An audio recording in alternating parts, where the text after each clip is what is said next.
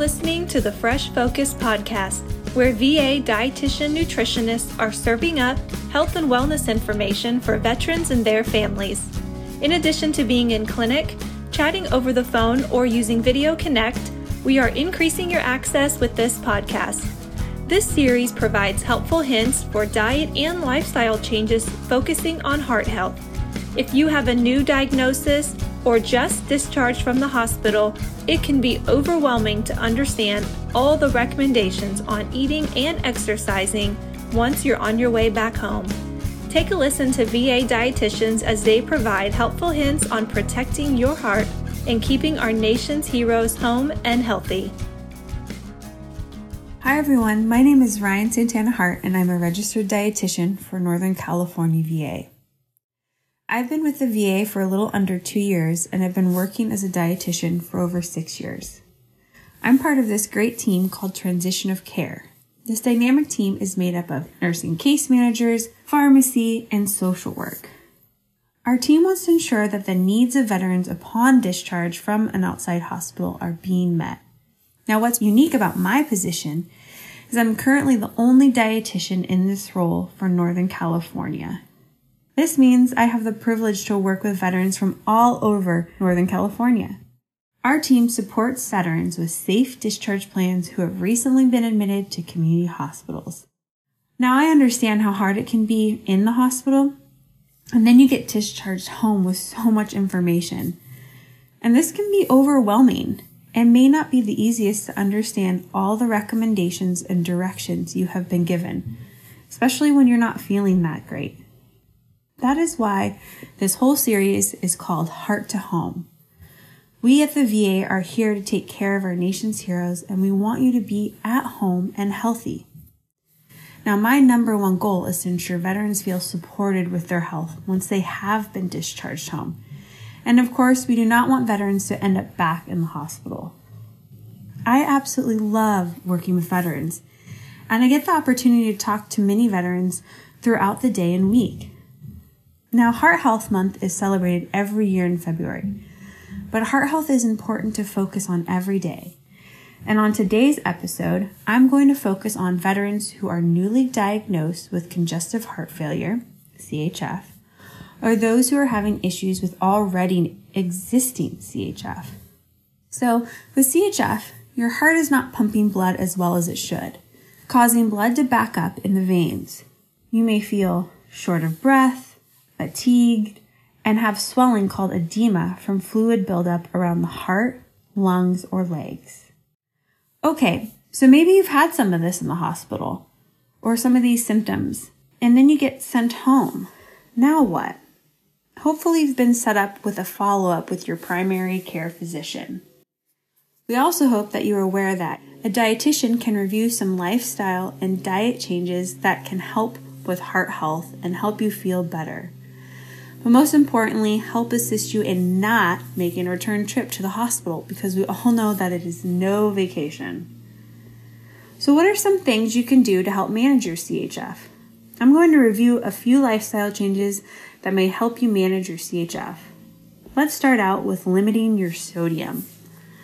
A high sodium diet may cause the body to retain water. In return, it causes the heart to work harder to pump out the extra water, and this may also raise your blood pressure.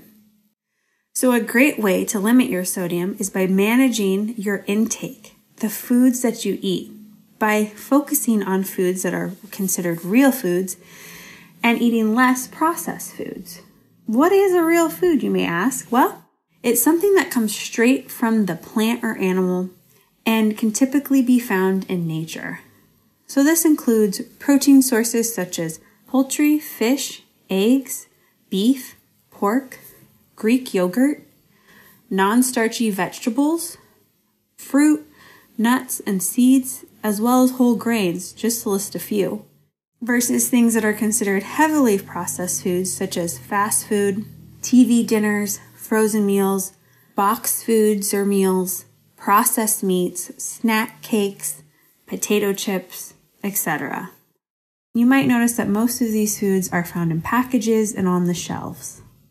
Typically, when people are consuming too much sodium, it is because they're consuming too many heavily processed foods. Another option to decrease your sodium is using alternative seasonings instead of salt. And this is just one way to cut back on the salt that you actually eat. Some examples that you could use are garlic powder or seasonings that are specifically made with no salt that come in different flavors and varieties. You can use fresh herbs, dried spices, fresh lemon and lime. You can even get creative and make your own spice blend. For example, let's say you want more of an Italian flavor. An Italian blend of spices could be mixing onion powder, garlic powder, oregano, and basil. Mix that all together and then add it to whatever dish you're preparing. Maybe you want more of a stir-fry blend flavor. Mix some onion powder, garlic powder, ground ginger, and black pepper. Have fun with this. You may find a new favorite seasoning or seasoning blend to use on your favorite foods. Another thing that you want to focus on is choosing unseasoned, fresh, or frozen meats or vegetables. And this will allow you to have more control of the types of seasonings you add to your food. Something that's quick and easy would be grab a steamer bag of vegetables, and they can be a great low sodium option that you can throw in the microwave or cook in your preferred method. Add some of your favorite seasonings, maybe some olive oil, and voila! Now you have a new dish that was quick and easy. The other area you want to focus on limiting and also look at are canned foods, and you want to keep this to a minimum. But when you do use them, look for cans that say low sodium or no salt added.